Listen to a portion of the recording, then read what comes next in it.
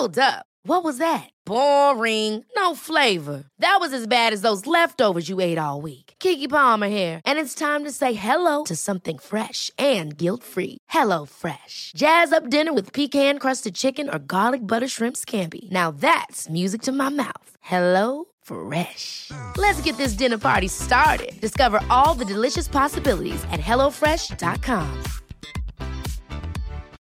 Since 2013, Bombas has donated over 100 million socks, underwear, and T-shirts to those facing homelessness. If we counted those on air, this ad would last over 1,157 days. But if we counted the time it takes to make a donation possible, it would take just a few clicks. Because every time you make a purchase, Bombas donates an item to someone who needs it.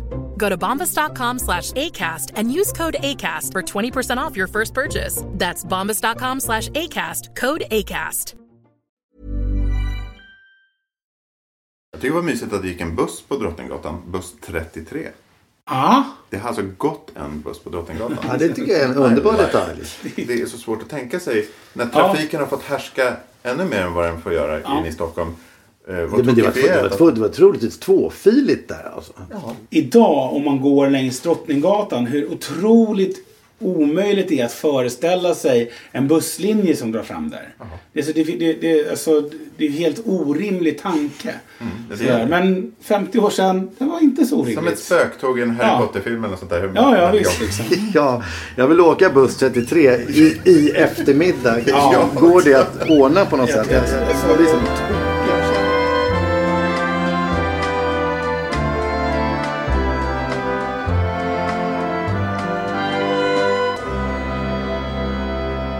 jag skulle vilja säga vad härligt till alla lyssnare där ute som förhoppningsvis kommer få se en stund där vi ska ägna oss åt Stockholm och Stockholms historia.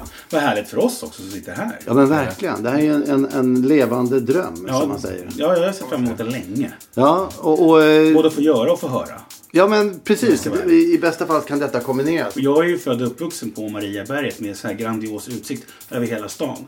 Så jag ger mig själv helt liksom godtyckligt ett mandat att bestämma över vad som är fint i stan och så vidare och hur det ska se ut och dessutom tolka min egen historia som jag vill. Ja, men jag är faktiskt beredd att ge dig det mandatet och den ni hörde förut talas så självklart om detta var Linus Eklund. Linus Eklund Adolfsson faktiskt till och med om jag ska vara. Och Ville Crafoord heter jag och bor faktiskt strax bredvid. Inte riktigt lika fin utsikt men nästan. Men en väldigt fin utsikt har jag nu. För till höger om mig sitter även Staffan Lindfors. Ja, stämmer. Och hur känner du inför det här med i gamla Stockholm? Jag känner ju så här att jag tillhör den kategorin av människor som en gång har längtat efter Stockholm. I och med att jag bodde i Luleå i 5 år på 70-talet. Varför gjorde du det? Längtade eller bodde i Luleå? Jag bodde i Luleå. Pappa var officer, eller är pensionerad officer och flyttade dit. Och det var det lyckosammaste som kunde hänt mig. I alla avseenden. Jag älskar Luleå fortfarande. Åker ofta dit. Men jag längtade efter Stockholm. Jag såg ju Häftig fredag på tv. Där det liksom var Stockholmsstämning. Och längtade. Och så till slut kom vi hit. Och sen dess så har jag liksom älskat Stockholm. Gud vad skönt, Staffan. Tack. Inte minst för vår del. Ja. Men du föddes i Stockholm, eller? Jag föddes ute i Täby, Näsby Park. Täby, Och längtade till Stockholm därifrån också. Ja, men jag är också född i en förort. Så att för mig kom ju liksom stan in långt senare. Men jag tycker en sak som är anmärkningsvärt när jag hör er båda här. Och även i viss mån mig själv. Det är att det låter nästan lite gammaldags när du pratar, Staffan. Det är som att finns det även en längtan tillbaka i historien? Jag tror det. Jag tror att min längtan har alltid varit efter att hitta tidsmaskiner i text och i samtal och i föremål och platser. Till exempel när de gräver i Birger Jarlsgatan så står man alltid och kollar på skärningarna från asfalt till kullersten och sen så nothing. Sand, pure sand. Och sen kommer det långt under där någon sorts kulturlager liksom. Ja, det är väldigt inspirerande sagt. Jag håller med dig fullständigt. Och är det så att man vill vara en tidsmaskin, Då är jag nästan beredd att önska folk från hela universum just till Stockholm. För Stockholm är en lysande tidsmaskin. Absolut. Det är ju det som Stockholm i väldigt hög grad är känt för också. Så att du kan du gå ifrån liksom medeltid i princip och vidare in i via brutalistisk liksom 70-tals arkitektur in i hypermodern liksom bebyggelse och miljö. Där kan man verkligen nästan tacka dem som har rivit och liksom hela stadsdelar som många tycker är onödigt på 50, 60, 70-talet. Just för att det har blivit sådana kontraster där. För att är man i andra såna här äldre städer så kan det vara lite väl musealt. Det får jag känsla av. Att det är som att det inte har några plattor från 80-talet liksom. Man måste föra det dåliga gitarrljudet. Bananarama, kom tillbaka. Allt är förlåtet.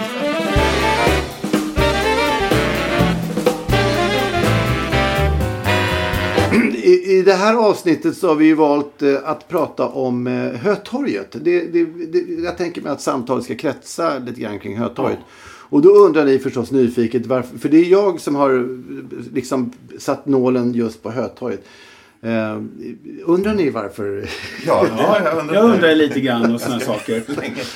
Jo, men då har det faktiskt att göra med det som Staffan var inne på alldeles nyss. Det här med att jag också växte upp i en förort.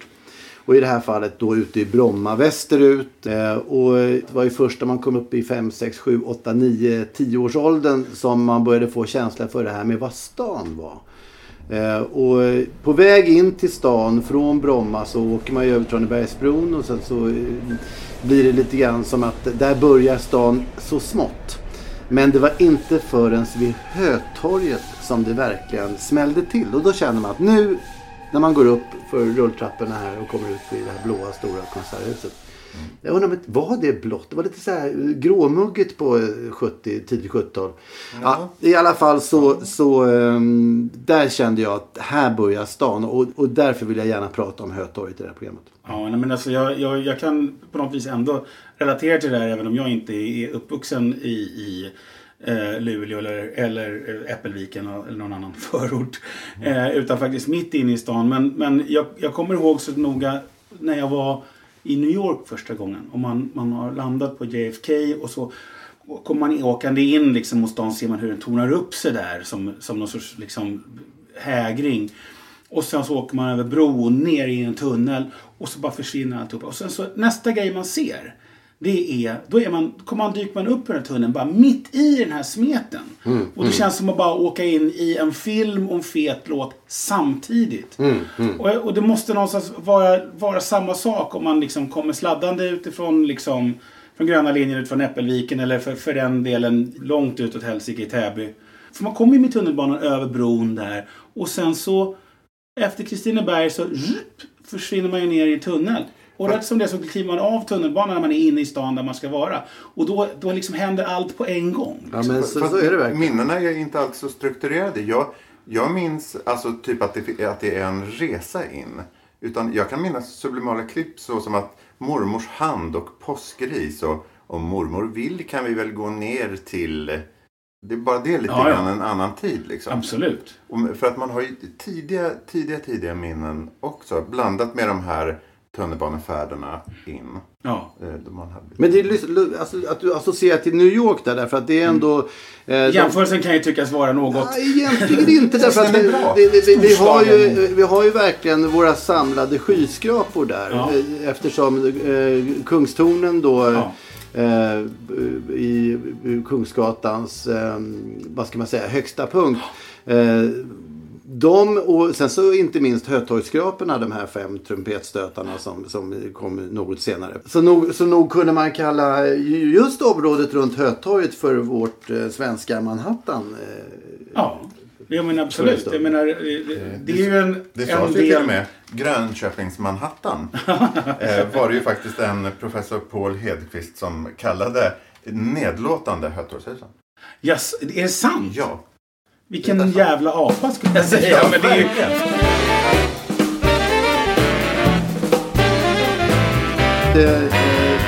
Hötorget var ju någonstans ändå... Det lilla man vet om Hötorget om jag har förstått saker rätt, det var att det faktiskt en gång var en by. Man får inte glömma att Stockholm är idag en stor stad, men det var från början flera olika byar som tillsammans bildade ett vart det led. Som bara råkade ligga på ungefär samma plats. När det förtätades. Ja. Och det finns vissa saker som pekar på att det då fram till en 1300-1400-tal var en by som hette Väsby. Oj. Ja. Och ända fram till, alltså när det här så småningom integrerades i Stockholm så har det varit allt ifrån en väldigt liten marknadsplats dit folk har kommit ifrån, framförallt norra delar av stan. Eller om stan. Bönder och Uppsalaslätten och Roslagen. Ja. Och då, vad jag förstår, så var det som 2 torg som var viktiga. Ett torg för kreatur och ett torg för hö och annat. Så att det blev Hötorget och Oxtorget som också hade en väldigt stor betydelse på den tiden. Det är lätt att glömma idag därför att nu är Oxtorget ganska inbyggt och förknippas mest med Christer Pettersson och en pokerklubb och sådär. Om hö är någonting som används i företrädesvis då för, jag vet inte, utfodring av djur. Då är ju egentligen Hötorget mer eller mindre en jävligt liksom strategiskt belägen bensinmack. Vid liksom eller stadens utkant sådär. Och det måste ju gått åt också sådana sinnessjuka volymer med hö. Liksom. Men det är precis, du är inne på rätt grej där. För jag läste någon stänkare om det, just det där, att det var därför man flyttade torget längre mot utkanten, för att det blev för mycket volym. Ja. Stod det bland annat. Så vitt jag kan komma ihåg så är det så att de här stora måtten då, som alltså på den här tiden så var det jäkligt viktigt att och det fanns ju liksom kungliga och statliga liksom verk som kontrollerade alla sådana här mått och att det liksom, så att det var ju noga påpassat att de här lådorna hade en viss volym och liksom det kunde man mäta upp så att det inte blev något fusk och att inte folk betalade för mycket eller för lite eller någonting sådär. Så att och de där kallas för parmar. Därav Parmmätargatan. Cool. Det hade jag ingen aning om, måste jag säga. Vi vet ju att det låg en av Gustav Vasas 3 kungsladugårdar låg ju på motsvarande där, vad heter det där kasino som ligger i hörnet, Sveavägen, Kungsgatan. Det som låg där, Monte Carlo-huset. Där är Adidas nu för tiden. Ja, Adidas. Ja, och det var en krog som hette Monte Carlo där. Just det. Där låg den här kungsladugården. Jag menar, kronan skulle ha sitt, det vet man ju. Och det är klart att de ville vara nära de färska varorna och magasinera det väl, kan man tänka sig. Liksom. Jag skulle gärna vilja höra lite mer om Beridarebanan och Rännarbanan, alltså som var en stor plats i området. Jag skulle vilja säga så här att det intressanta med denna plats är bland annat, tycker jag, att den tjänade ju som mittpunkt för 1600-talets gatureglering. För att den var ju i princip nästan nord-syd. Så att även om centrum i stan, eller stan utanför broarna, Norrmalm då, var Gustav Adolfs torg, så satte man ju Rännarbanan som... Norrmalmstorg hette ju det torget på den tiden. Norrmalmstorg, eller Malmtorget kunde det heta ibland.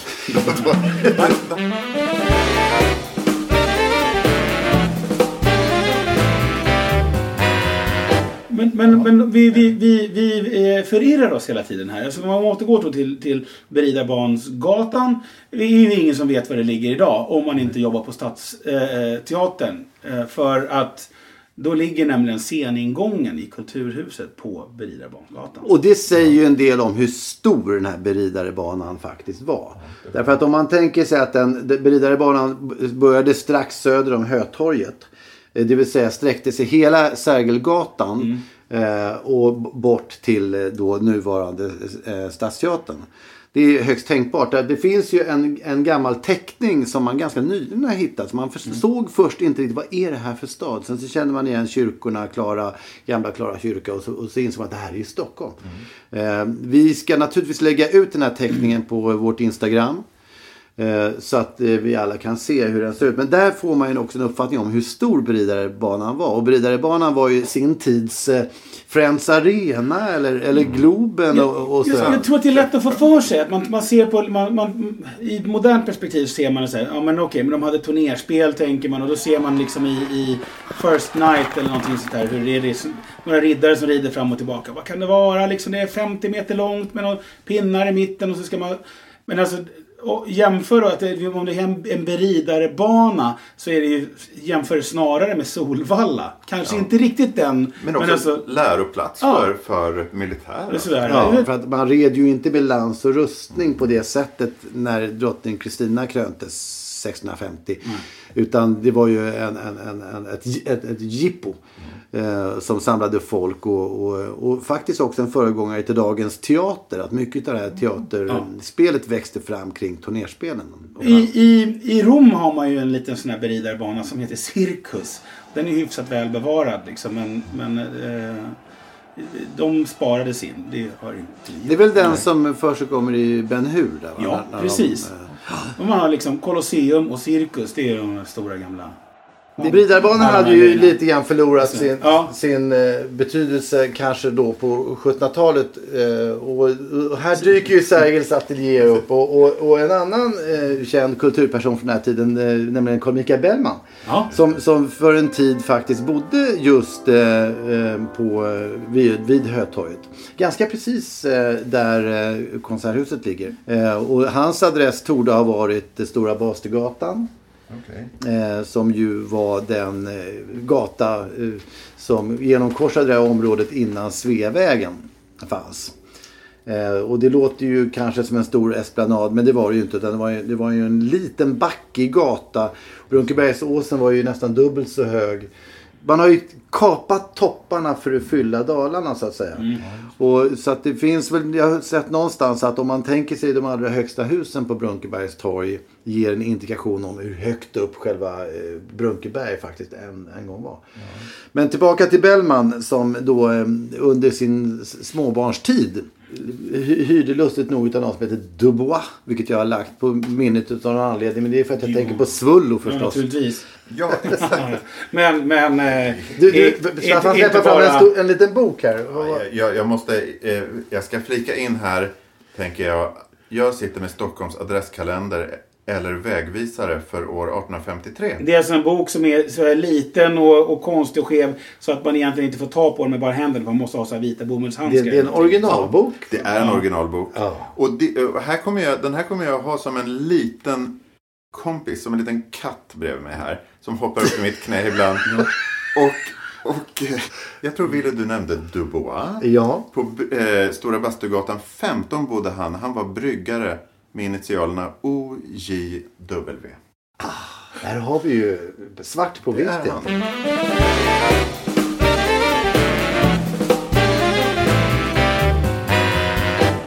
Bara som en liten indikation om hur det kan ha sett ut då vid Hötorget, så var det faktiskt en liten bro som då gick, man kan tänka sig över det som var Tunnelgatan. Heter Olof Palmes gata där, eller vad heter det? Ja, Tunnelgatan heter det. Tunnelgatan heter det fortfarande. I alla fall delar av det. Men, ja. Och det har ju alltid varit en ganska hisklig, grådaskig gata. Men ännu längre tillbaka så gick det då som sagt en liten bro över. Som kallas för Skvalbänken. Nej, vad mysigt. Ja. Den går raka sig i den bäcken. Kallt vatten på morgonen. Det är en önskan. Ja, man kan ju också fått alla smittsamma sjukdomar i världen. Det är en sanning. Högst troligt. För det är inte så att vattnet inte var förorenat i storstäder. Nej. Det var nog en riktig resa att raka sig där. Ja. En kick. Det låter som att det kan finnas goda skäl att inte göra det då. Eftersom Skvalbänken för mig, det låter ju som något, alltså det är helt enkelt en liten pissebro. Ja, det kan nog varit, man får inte glömma att det var ju mycket kreativt som slaktades och sådär uppe i Hötorgsområdet, så att det var nog ett och annat som rann ner. Ja, där. det är det jag menar. Man bygger någonting för att komma över allt som rinner där. Inte för att det är en sån här liten pålande liksom bäck. Utan jag tror att vi överhuvudtaget som rinner ner. Överhuvudtaget alla tankar på det här liksom, bilder framför mig helt enkelt. Åsens rena vatten så rinner ner där. Jag tror vi kan fastslå att det som rann ner under där i den här så kallade var något man absolut inte ville gå i. Nej. Det var nog allehanda otäcka ting. Ja, och de djuren som då slaktades, är det de djuren du tänker, är det de som alltså vägdes på Victualievågen i våghuset? Victualier var alltså såna här förnödenheter kanske vi skulle kalla det idag, eller åtminstone för 50 år sedan. Ja. För 1816 så byggde man ju Victualievåghus som alla städer borde ha. Än in i denna dag tycker jag.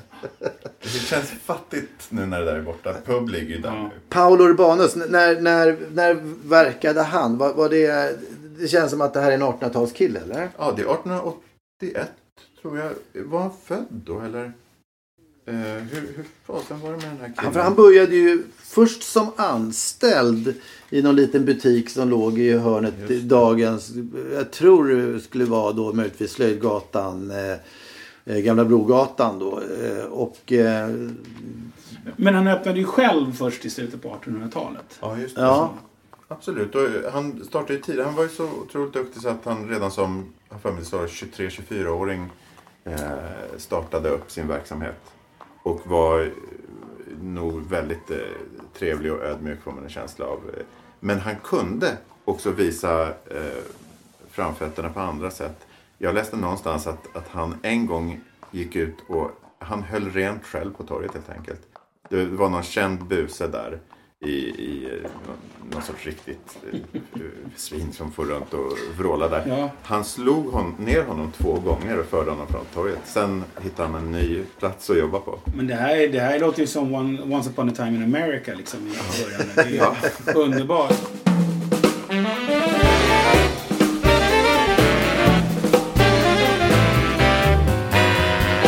Till exempel Hälsingegården som låg där. Stora Hälsingegården och Lilla Hälsingegården tror jag. Du kanske har mer information om det här? Ja, de låg ju där konserthuset ligger idag. Ja. Och där kunde de ju alltså hysa uppåt 40 bönder som låg som små sillar där och sov ruset av sig och vaknade upp nästa morgon och visste inte om de hade sålt eller köpt något. Eller om de ska göra det. Alltså det var så illa. Ja, kan man tänka sig. Det är härligt hur vi fabulerar, inte bara spekulerar, utan till och med fabulerar. Vi målar. Och det kan ju väl liksom, om vi då utgör oss för att vara någon liksom lite historiskt bevandrade, så kan ju det vara otroligt provocerande. Ja, ingen är gladare än jag i så fall. Nej. Om ni i er iver att rätta oss liksom hör av er om det här. Ja, det kan vi ju faktiskt, jag tycker vi har en stående inbjudan här till Peter Englund eller Ernst Brunner eller Herman Lindqvist eller vem det nu är som lyssnar på det här. Kom hit och berätta själva om ni är så jävla bra. Ja, exakt. Men jag kan säga så här, angående Hälsingehuset som ju är en oerhört vacker plats. Förstår man av bilderna. Så var det så att bönderna sov över, sen vet vi inte om de drack. Man ska inte ha fördomar. Alla bönder kanske inte dricker sig jättepackade. då lär de ha gjort det. Alla drack sig jättepackade. Ja, det var så. Ja. Man vill gärna skönmåla, man tänker att vissa bönder var så här rörande att nej, jag ska umgås med min hustru ikväll. Nej, men man får inte glömma att på den här tiden så drack man ju faktiskt inte för nöjes. Nej, exakt. Utan det var ett ganska drygt arbete tror jag från ottan till sena kväll.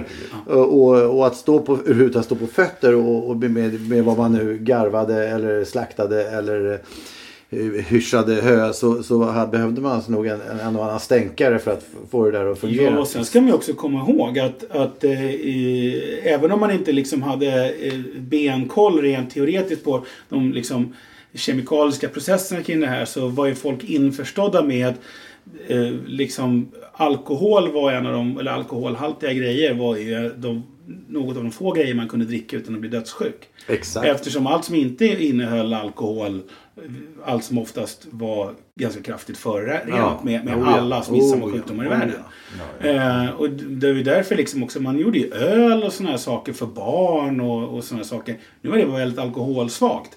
Men att man drack sprit och grejer och öl och sånt för hälsans skull, det är liksom inget nys, utan det var faktiskt så. Men sen så var det ju sån tristess för människor också, tror jag, på 1800-talet. Så att det har man ju hört hela sitt liv, att svenska folket höll på att supa ihjäl sig på 1800-talet och man var tvungen att göra regleringar och sådär. Men samtidigt så, det otroliga liv som de var tvungna att föra, de här människorna, är ju rörande när man tänker på det. Vad de fick kämpa, och därför får vi sitta här idag.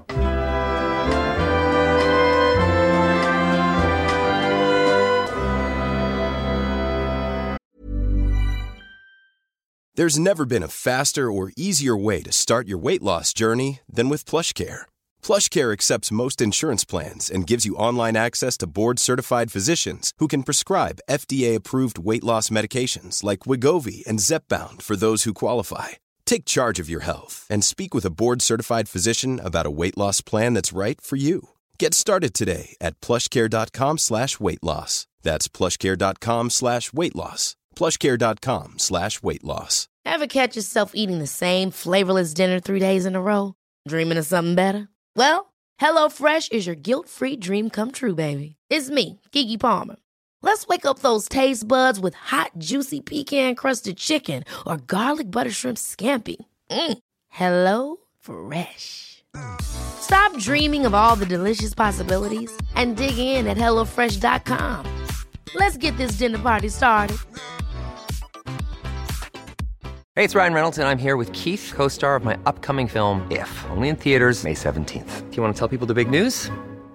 All right, I'll do it. Sign up now and you'll get unlimited for $15 a month and 6 months of Paramount Plus Essential Plan on us. MintMobile.com/switch. Upfront payment of $45 equivalent to $15 per month. Unlimited over 40 gigabytes per month. Face lower speeds. Videos at 480p. Active Mint customers by 531.24 get 6 months of Paramount Plus Essential Plan. Auto renews after 6 months. Offer ends May 31st, 2024. Separate Paramount Plus registration required. Terms and conditions apply if rated PG. Ever catch yourself eating the same flavorless dinner 3 days in a row? Dreaming of something better? Well, HelloFresh is your guilt-free dream come true, baby. It's me, Keke Palmer. Let's wake up those taste buds with hot, juicy pecan-crusted chicken or garlic butter shrimp scampi. Hello Fresh. Stop dreaming of all the delicious possibilities and dig in at HelloFresh.com. Let's get this dinner party started. Hey, it's Paige DeSorbo from Giggly Squad. High quality fashion without the price tag. Say hello to Quince. I'm snagging high-end essentials like cozy cashmere sweaters, sleek leather jackets, fine jewelry, and so much more. With Quince being 50 to 80% less than similar brands.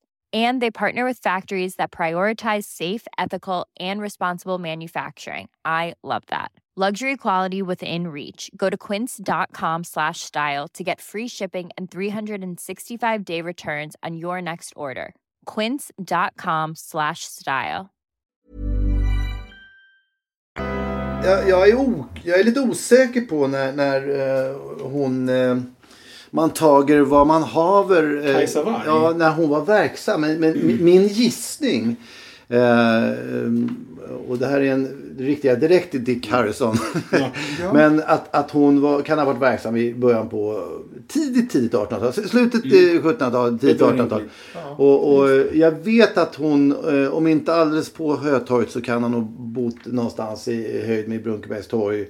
Herkulesgatan ringer ett namn. Det visar ju också att även matkonsten har... Ja, det fanns ju en kokboksförfattare på Hötorget. Han bodde väl i Vita havet, eller? Ja, så var det där han bodde. Det har du bättre koll på. Ja, Vita havet är ju... Jag vet inte ens vad det är. Det är en klassisk byggnad som tyvärr revs när de byggde Tempo. Men jag vill gärna höra om den här kokboksförfattaren. De byggde Tempo. Ni vet det. Ja, Tempo. Ja, exakt. Tempo. Jag menar Tempo. Ja, ni vet. Och där låg det ett hus som hade adressen Hötorget 6 och Stora Bastugatan 2. Ja, det var Vita havet, ja. Det är Vita havet. Och jag gick och fotograferade med min iPhone där häromdagen. Bara för att se vilken utsikt de hade mot Hötorget. Ja. Men det var bara stora träd jag fick i ansiktet. Och ingen sån här avskavd, illaluktande torgmiljö. Nej, men ni förstår det föll direkt där. Men, där men vad hette kokboksförfattaren? Han hette följande, Hagdahl. Hagdahl, det där känner jag igen faktiskt. Det där är ju... Undrar om inte han var gift med någon sån här... Ja, herregud, han gifte ju sig med en tjej som heter Amalia. Nu fick var inte hon en Wallenberg eller något sånt där? Jo, hon var en gylling. De ägde flera hus där. Ja. Och han gifte sig alltså väldigt rikt och han var läkare. Sen kunde han lägga av att vara läkare. Feta cash. Ja, med feta cash i båda händerna. Och därigenom så insåg han ju att han kunde ta det lugnt och skriva kokböcker och gifta sig med den här äldsta dottern i familjen. Och de fick Marcus Wallenberg den äldre som son. Det är mäktigt. Ja, det var där kopplingen kom in. Ja. Men var det rent utav hans familj sen som rev Vita havet och byggde Tempo? Jag bara får något... Det var ju Åhlén och Holm alltså det här måste vi reda ut. Ja, det här har jag grunnat på i åratal. Det fanns ju inte så många ägarfamiljer på den tiden. Så att någon koppling i min gissning bara... Alltså det är roligt för nu är vi inne på liksom namn på familjer som har såna sinnesrubbade liksom mängder med flingor. Ja. Att det är liksom... Det är en sanning alltså. Och det är roligt att det börjar någonstans med liksom... någon spottstyver på liksom 1700-talet. Så, liksom. Om man hoppar raskt över torget så kommer vi till det som idag heter Gamla Brogatan. Ja, just det. Och det förstår ju då ganska många att den heter Gamla Brogatan utav en anledning. Ja, just det. Och det är ju för att det var också den stora gatan en gång i tiden som då ledde ner till Gamla Kungsholmsbron. Just det. Och...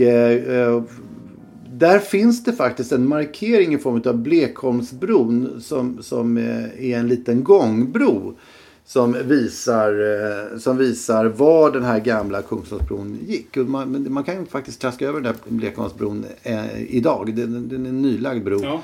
Det är trevligt att de har lagt den där tycker jag. För det ger ju oss intresserade en känsla av att det finns tankar kvar. Den ser ju ut som en modern bro som gör ett litet så här romantiskt anspråk på att gå liksom sådär en liten välvd bro bara sådär. Men det är roligt då att man tänker att den faktiskt har en lång historisk bakgrund egentligen. Inte bron som ligger där just idag men att den markerar platsen för. Och man kan ju i varje fall i fantasin då vandra över Blekholmsbron och sen fortsätta om man då glömmer bort alla de nybyggda husen och viss mån Vasagatan så kan man ju bara vandra rakt upp längs Gamla Brogatan som ju ändå trots sitt väldigt utsatta läge i förhållande till rivningar och sådär så är den ganska bevarad den där Gamla Brogatan och jag tycker att det är en rekommendation till alla att gå den lite oftare för det är en liten stump som har klamrat sig fast. Roligt också om man går på Gamla Brogatan just så är det ju så att där ser man ju väldigt tydligt hela den här föreställningen om att de rev hela centrala Stockholm på något vis. Så att, liksom, att rivningarna är klara. Så ser man så här, men vänta nu. Det är inte så att man rev allting. Det finns väldigt mycket kvar. Och det är intressant att gå i de här kvarteren och se att men vänta, det här är ingen som har rivit det här. Så ser man väldigt tydliga brott. Blapp, här. Här går en gräns. Liksom en väldigt ny modernistisk bebyggelse. Och liksom gammal 1800 tillbaka till 1600-talet. Ja, men så är det verkligen. Det är toppen att du tar upp det tycker jag. För att det får inte överdrivas det där liksom.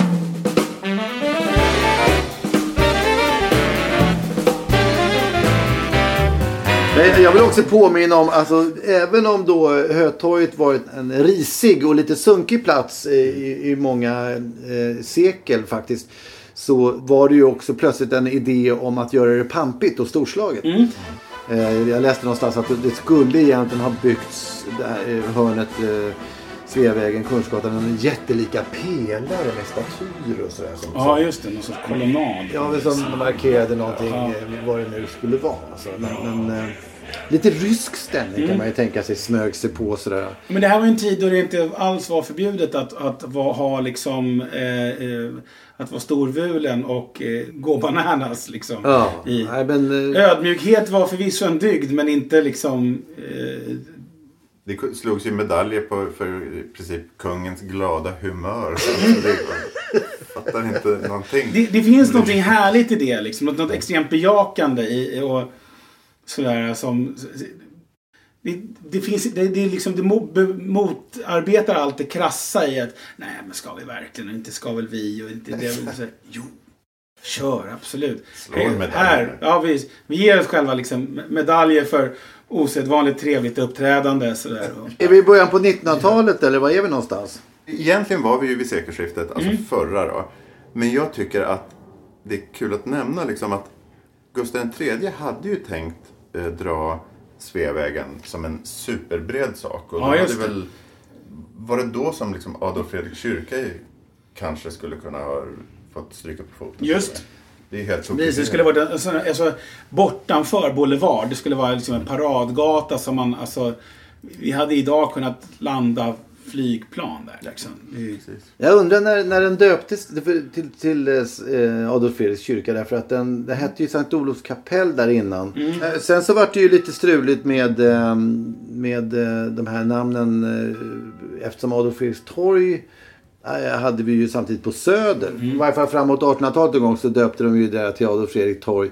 Och då blev det ju lite rörigt med en kyrka på ett ställe och ett torg på ett annat ställe. Så det var därför som man då döpte om Adolf Fredriks torg till Mariatorget. Och det var så sent som, när var det? 30-40-talet? Ja, och 50-talet när tunnelbanan kom, tror jag. Ja, precis. Och jag tror att det är också, alltså det måste ju någonstans ha varit förvirrande, precis som du säger, på båda håll i alla. För att liksom Mariatorget känns ju helt liksom logiskt och intuitivt i och med att det är liksom den centrala liksom anläggningen i Maria församling. Om man inte pratar om liksom en gammal församling. Kyrkogården. Liksom. Ja, visst. Liksom. Exakt. Många hyllningar in absurdum. Ja. Och bara skicka hans namn hit. Och jag menar, vi sitter idag liksom på Bastugatan. Och vi har talat otaliga gånger nu i programmet om Stora Bastugatan, som alltså idag heter Sveavägen. Det är det som är så svårt med de här vägvisarna och adresskalendrarna som sen blev telefonkatalog för övrigt när telefonen kom. Så det är tidiga. Det här, jag tror att Mäster Samuelsgatan hette Skärgårdsgatan och man måste ju liksom veta det för att kunna... Just Mäster Samuelsgatan är en av de gator som har flest namn faktiskt. Det är lustigt att du säger det. Ja. Men jag vill också återkoppla till att du nämnde tunnelbanan. Ja. Och då, det för mig faktiskt åter till Hötorget. Ja. Och tunnelbanebygget som pågick då på 50-talet kan man väl kanske avrunda det till. Eller? Ja, men innerstadsmässigt så tror jag har en markering här att 1957 så invigdes då Hötorgets tunnelbana. Och på ett härligt sätt så tycker jag det återkopplar till hur vi inledde det här programmet med att jag när jag var liten upptäckte stan när jag tog tunnelbanan in till Hötorget. Ja. Det är fortfarande ett bra sätt att upptäcka stan faktiskt. Ja. Om man också tar sig upp ur underjorden mellan varven. Sen, jag är ju inte teknologidoktor långt därifrån. Jag har inte ens körkort i bil. Men T-banan kan ju tillverkas eller byggas på 2 olika sätt. Cut and cover eller att borra tunnelbana. Just det. Och i London har man borrat och bitvis har man gjort det här i Stockholm också under biblioteket tror jag. Och på andra ställen. Cut and cover är alltså att man gräver upp och så lägger man spår och alltihopa och sätter tak över och så gräver man igen då. Exakt. Och frågan är, kunde man ha gjort det annorlunda? Kunde man ha borrat så att man slapp helt enkelt riva så mycket av den orsaken? Ja. Vad tror ni? Jag tror de passade på att riva. De ville bli av med det var en symbol för det gamla ståndssamhället med alla de här paradgatorna, Regeringsgatan och alla borgarpalats. Så att det var nog en ganska skön känsla tror jag för många att slita ner det där. Men rent geologiskt så kan jag absolut föreställa mig att det kan vara rätt problematiskt. Och om man ska borra sig igenom till exempel då Brunkebergsås och grejer i en rullstensås. Det är nog väldigt lätt hänt att allt det där bara säckar ihop. Jag är inte geolog liksom, men jag tror att det finns ganska mycket begränsningar och även liksom urberg som kommer i dagar överallt och då måste man spränga sig igenom där. Jag tror att man helt enkelt... man hade kanske gått, men man får göra lätt för sig. Om man dessutom då parar det med som Ville säger, att man har då gamla skräphus som man uppfattar det som står ovanpå. Då är ju ekvationen ganska enkel. Det är klart vi river dem, gräver upp och lägger ner istället för att hålla på och borra oss fram och som ju måste vara oändligt mycket tekniskt svårare och komplicerad procedur. Liksom. Alltså, jag tror vi ska börja avsluta det här programmet faktiskt. Ja. Och jag tyckte det kändes fint med tunnelbanans byggande och det som så småningom blev det Stockholm som vi känner idag. Och jag vill också då påminna om en annan väldigt idag högaktuell och ansedd som väldigt modern person, nämligen Fredrika Bremer, som ju är något av en pionjär inom kvinnorörelsen, som faktiskt också bodde kring Hötorget. Vad coolt. Om hon bodde på Drottninggatan precis i höjd med Skvalbänken. Och det vill jag inte påstå att hon kanske gick ner och rakade sådär, men det knyter ihop säcken en smula. Innan vi lägger på locket, och så kan ni kan säga något till varandra, så kollar jag efter Bremer i den här katalogen. Jag vill också bara påpeka att jag tycker det är viktigt i det här sammanhanget. Kom ihåg också att om man då kommer upp på Hötorget idag och gör den här resan som du gjorde utifrån stan, ner i underjorden, och så kommer man upp i någon sorts liksom kaskad av stad.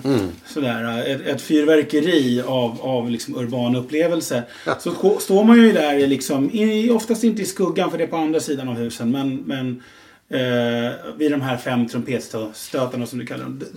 Duxhusen som de hette när jag var liten, därför att det då fanns ljusreklam på som inte finns kvar idag, tror jag, och det saknar jag lite grann faktiskt. Ja. Den tycker jag definitivt man kunde bevara. Idag är de ju fasadbelysta, de här 5 husen, och de ser ju väldigt snarlika ut, men de är inte helt lika om man tittar på dem lite mer noggrant. De är alltså ritade av 5 olika arkitektfirmor och arkitekter som gick samman om en liksom lite gemensam design, men de är olika inuti sådär. Så varje hus är liksom unikt. De är inte bara liksom DDR-kopior av varandra på något vis. Nej. Och det där kommer ju också leda till en dag naturligtvis. Det som vi kanske idag då, om man då är många som där vi började tycker att de är fula rent estetiskt. Och så en dag ska vi gå vidare och de där ska rivas och så vidare. Då kommer vi med största sannolikhet antingen få en till almstrid då, eller någonting. Rör inte Duxhusen eller liksom... Rör inte parkeringshuset Elefant. Nej, exakt. Det lär ju kunna bli. Det är ju intressant. Det här känns ju som en liksom någon sorts självklarhet. Liksom, sådär, att det kommer alltid finnas folk som vill bevara allting. Men det är intressant att bara se att det finns ett värde idag som vi inte såg då, och det finns värden som vi inte ser idag som kommer vara värdefulla i framtiden. Och det tycker jag vi ska ta upp i kommande avsnitt. Ja, absolut. Det är ju det hela det här programmet egentligen handlar om. Ja, och plus att vi gärna vill ta ett litet glas Monopol och känna oss som gamla stockholmiana-experter. Ja, exakt. Vi ses. Tack för idag.